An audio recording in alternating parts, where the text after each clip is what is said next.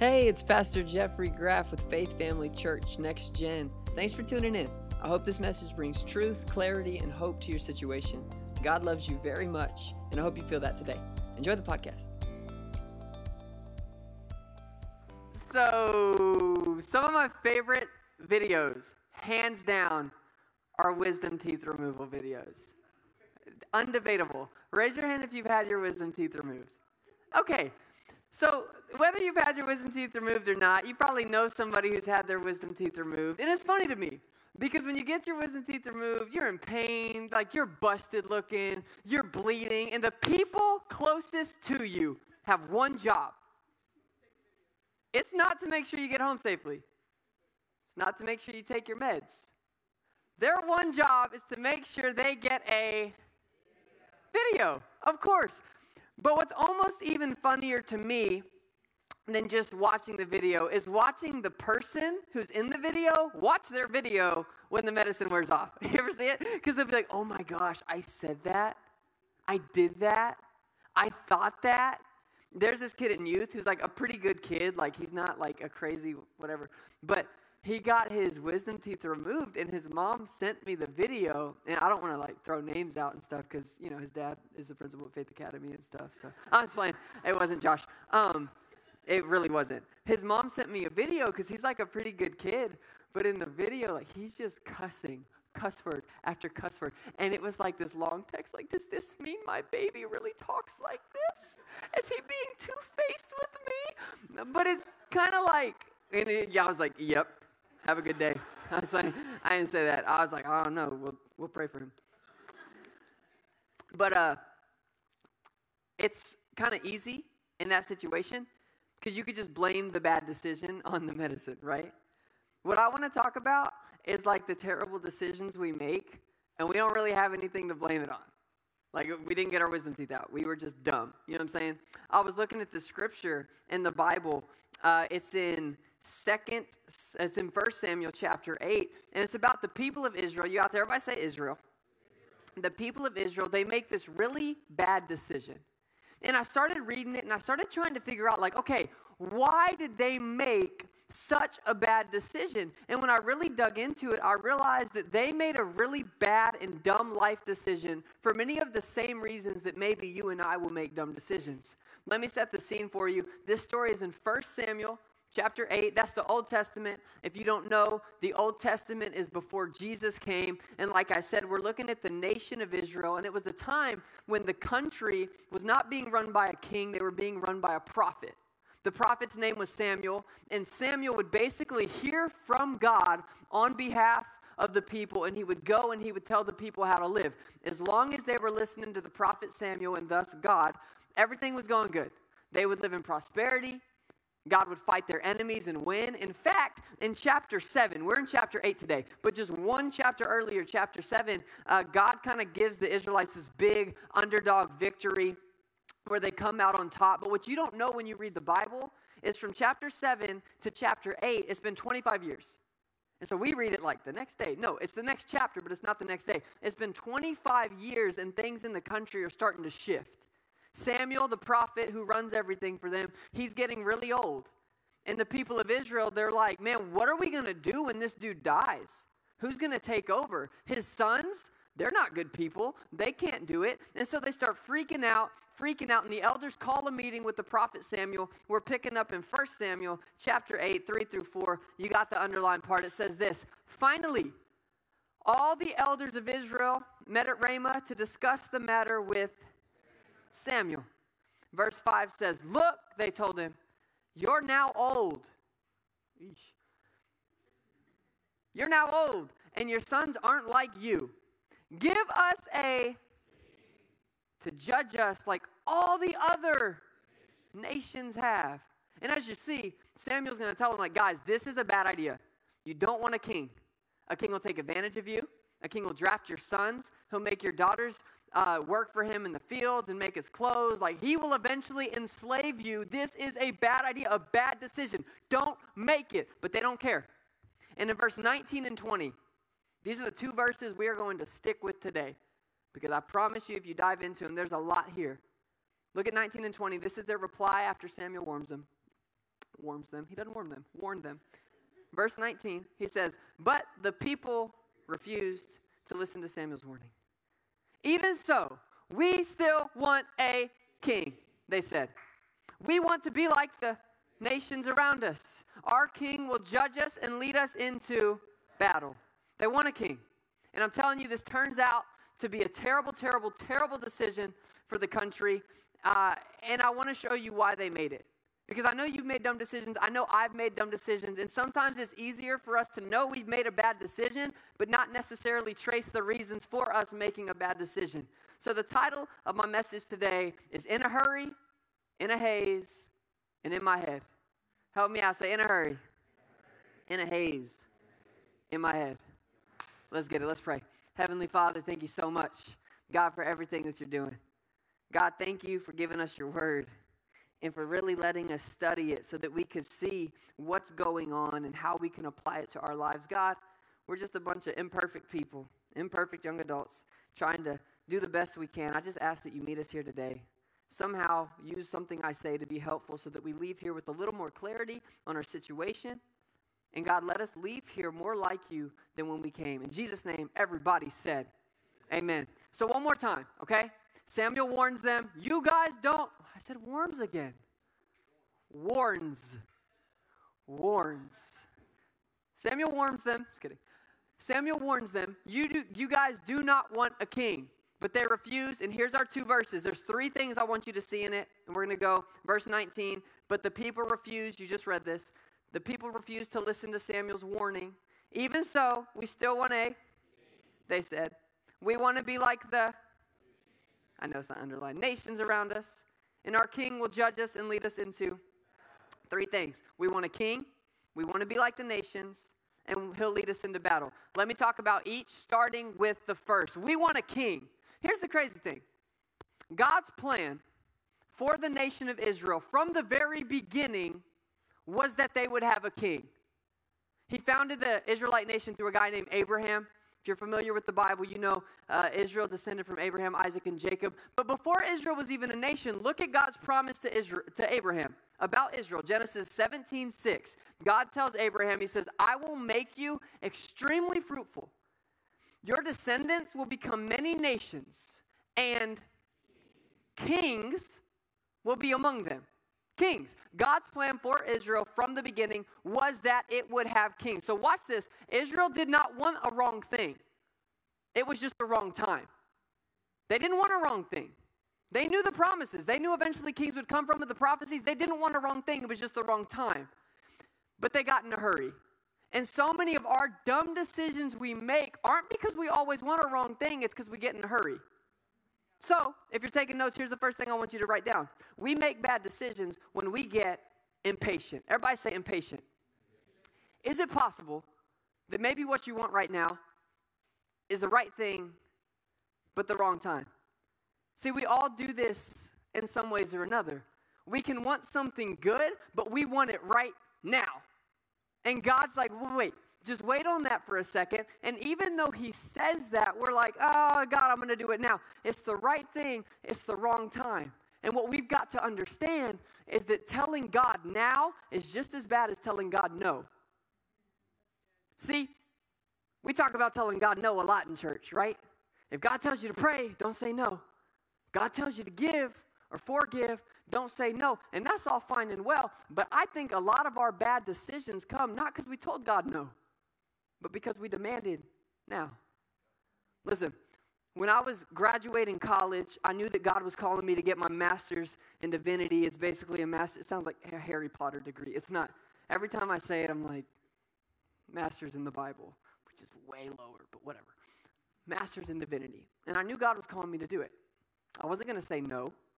I didn't necessarily want to go to 3 more years of school post-college, but I did it.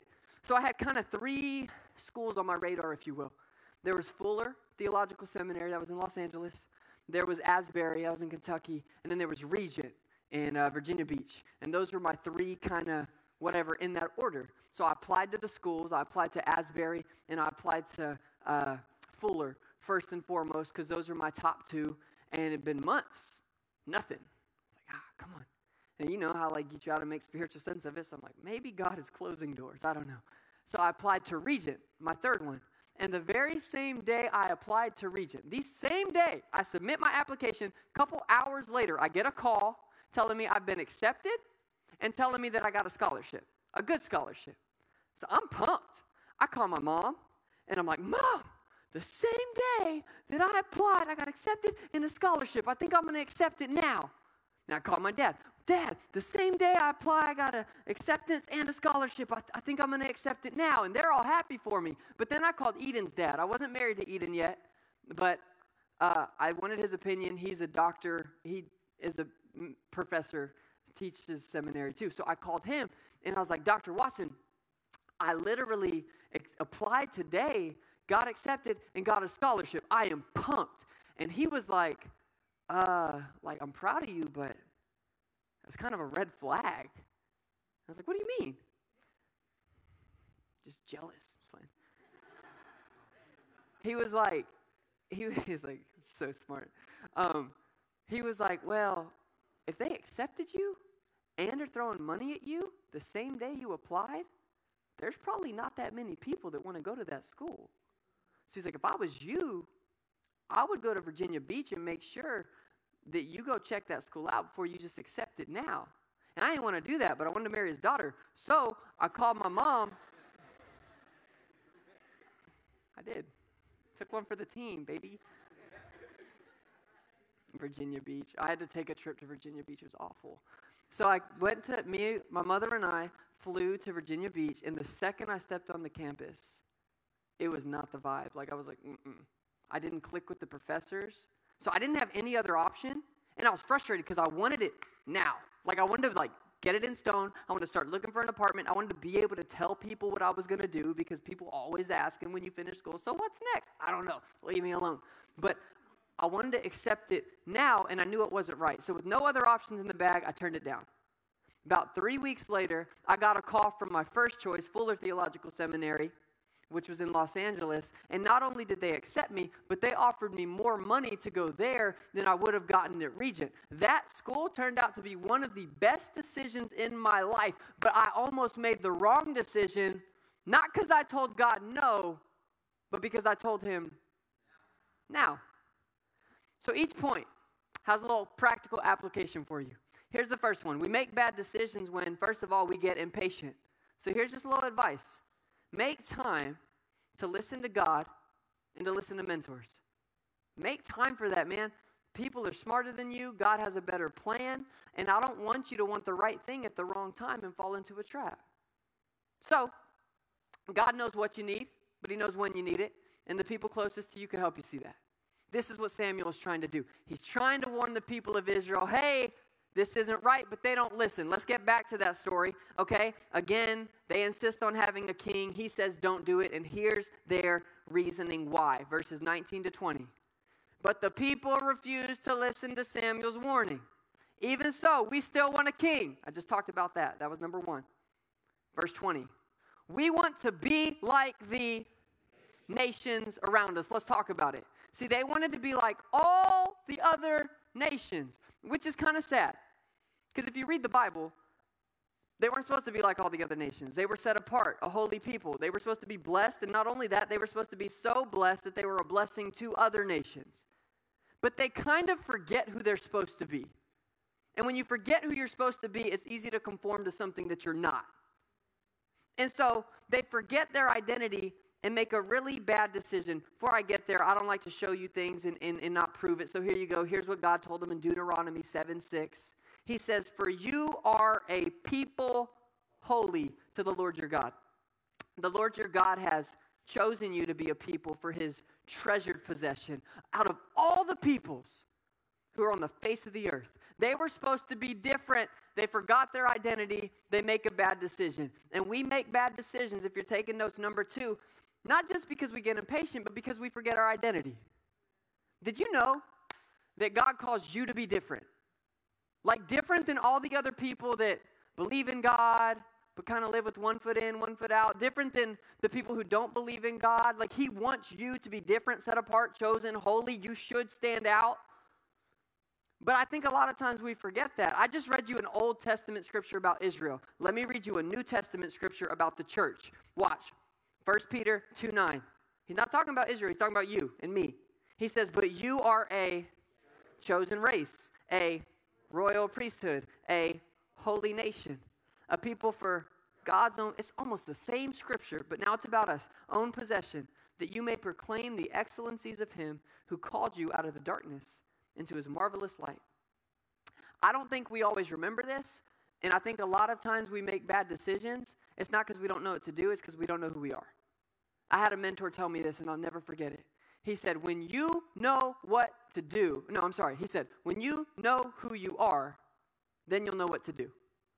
When you know who you are, then you'll know what to do. And I think the problem with a lot of Christians is that we don't really know who we are, meaning we don't really know which group we belong to. If we're honest, we look out and it's like, okay, do I want to kind of be in this circle of people who are all out, passionate for Jesus, love him, aren't ashamed of it? Or do I kind of want to come with this crowd that, has one foot in, one foot out, it is what it is. And until you know who you are and which one you belong to, you'll never know what to do. Because we're forgetting our identity. If we're hazy and unclear about it, we're not going to make right choices. You're going to laugh at me, but I couldn't help but think, of the Lion King when I was writing this. Okay? Who's all seen the Lion King? Who hasn't seen the Lion King? Would you leave? I'm playing. You for real haven't seen the Lion King? That's crazy, dude. Wow. So you're homeschooled? No? So you didn't graduate. Okay. I'm playing with you. She said East. So in The Lion King, let's recap it for Maddie Chacon, everybody. So in The Lion King, you have Simba, and his dad is Mufasa, and he's the king, right? And Simba knows that he's next in line for the little lion throne, right? And he knows who he is, and he's cocky about it. He is. I want to be a mighty king. Remember that song? Oh, I just can't. Wait, what's the part I like?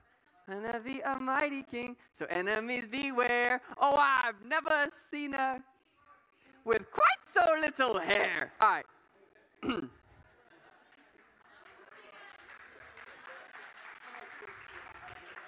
Oh, I just can't. All right. Stop. Okay. So Simba grows up, right? He knows who he's supposed to be, but eventually he gets deceived into going somewhere he should not go.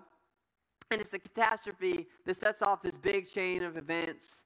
And the biggest chain of events that it set off is his dad, the king, Mufasa, goes to rescue him. And in the process of trying to rescue Simba, his son, he's killed.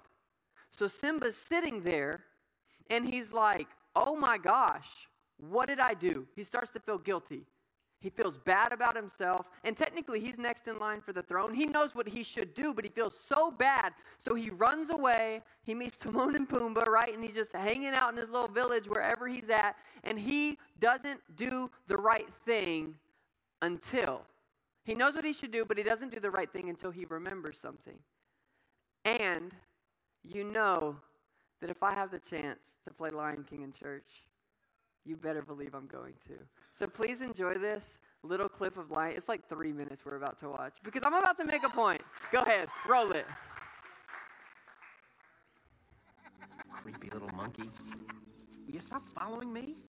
Who are you? The question is, who are you? I thought I knew. Now I'm not so sure. Well, I know who you are. Shh, come here. It's a secret.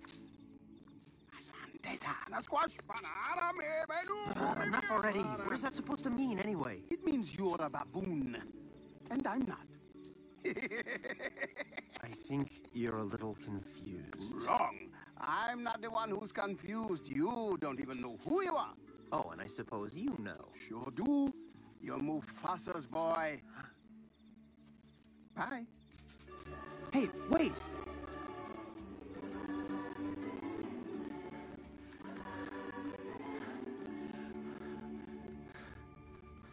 You knew my father? Correction. I know your father. I hate to tell you this, but he died a long time ago. Nope. Wrong again. He's alive. and I'll show him to you. You follow old Rafiki. He knows the way. Come on.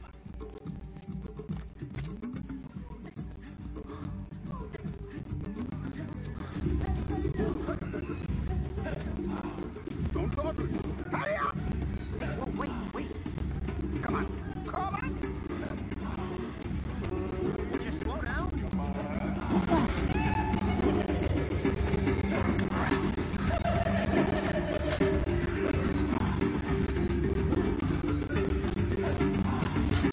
Stop!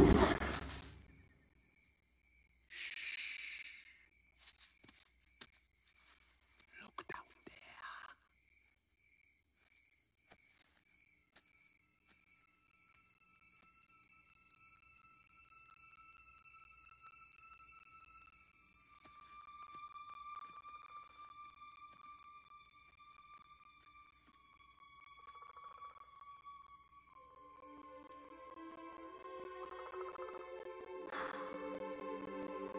That's not my father. It's just my reflection. No. Look hard.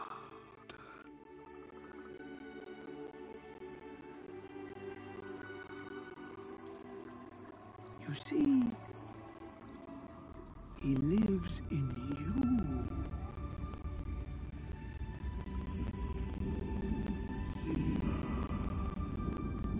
Father?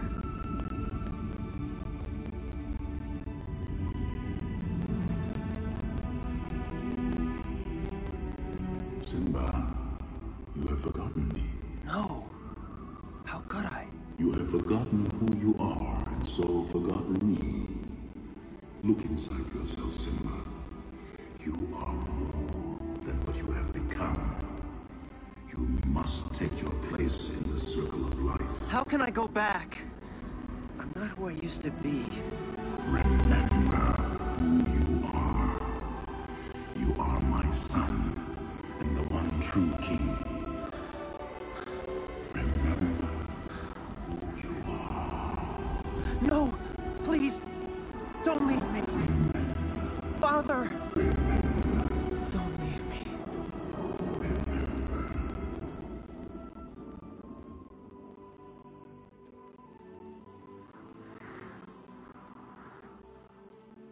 What was that? The weather.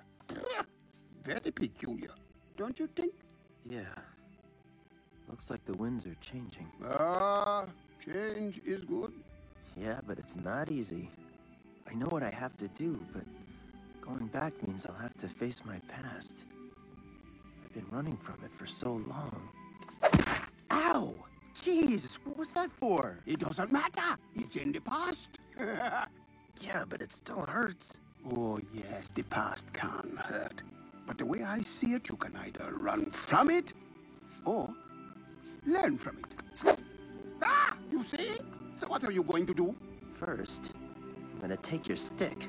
No, not a stick. Hey, where are you going? I'm going back! Good. Come on, get out of here.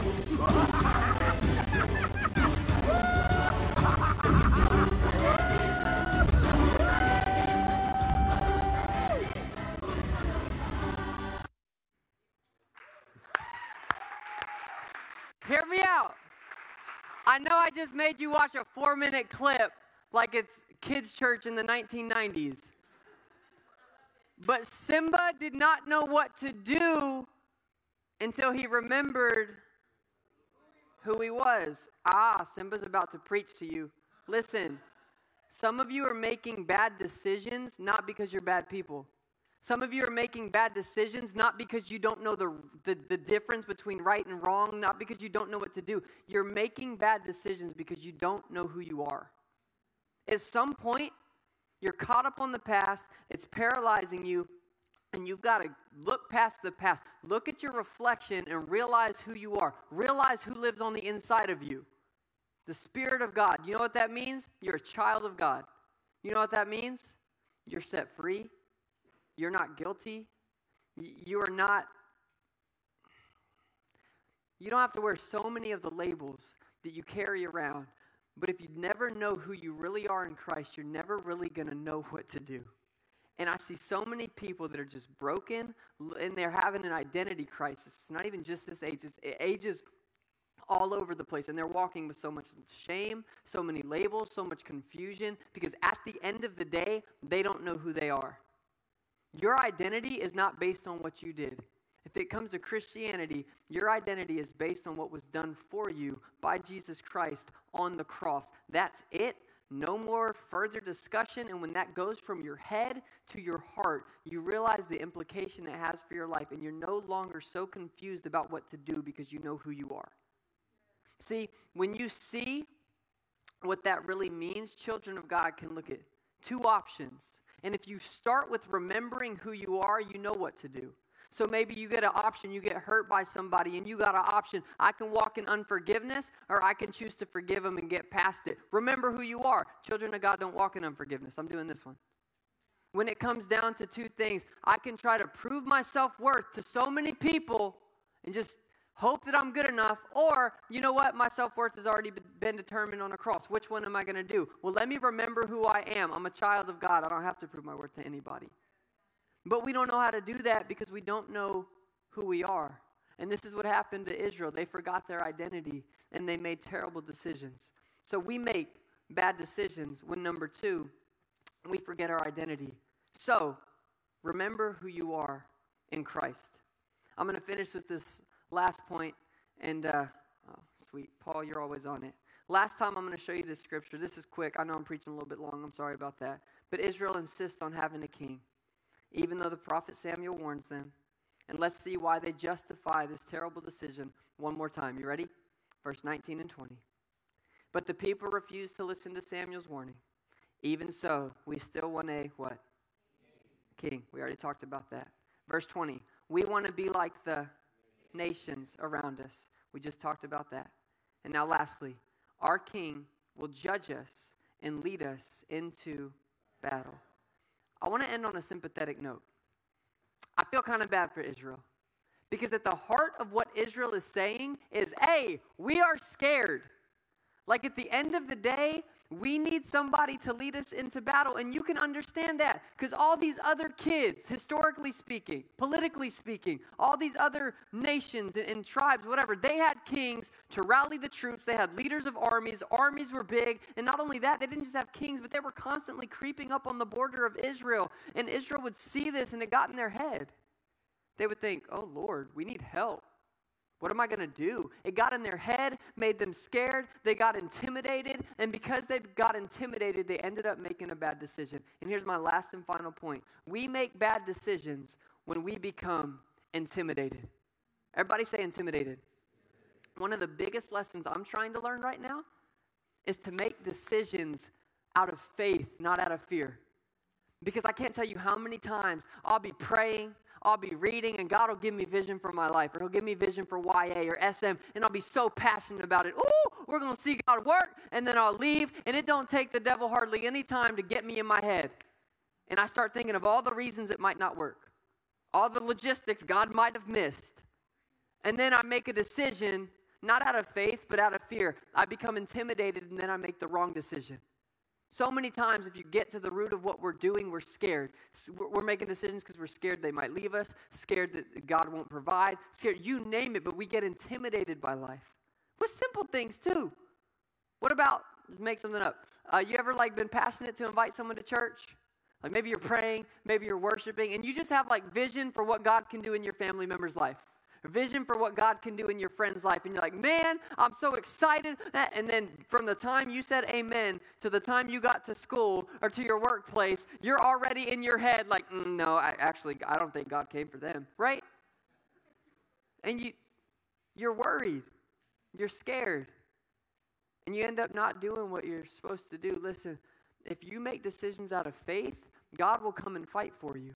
If you make decisions out of fear, you give somebody else permission to sit on the throne of your life and run your life for you.